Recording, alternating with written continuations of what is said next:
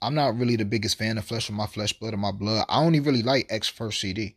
So when we get into my list, a lot of the songs is gonna be off that. But you know, he's just still a great artist, great intensity, and he's a hit maker. I think the nigga first 3 or 4 albums all went number 1 on the charts. So it's not a lot of people can say that. And then you gotta look how he did it.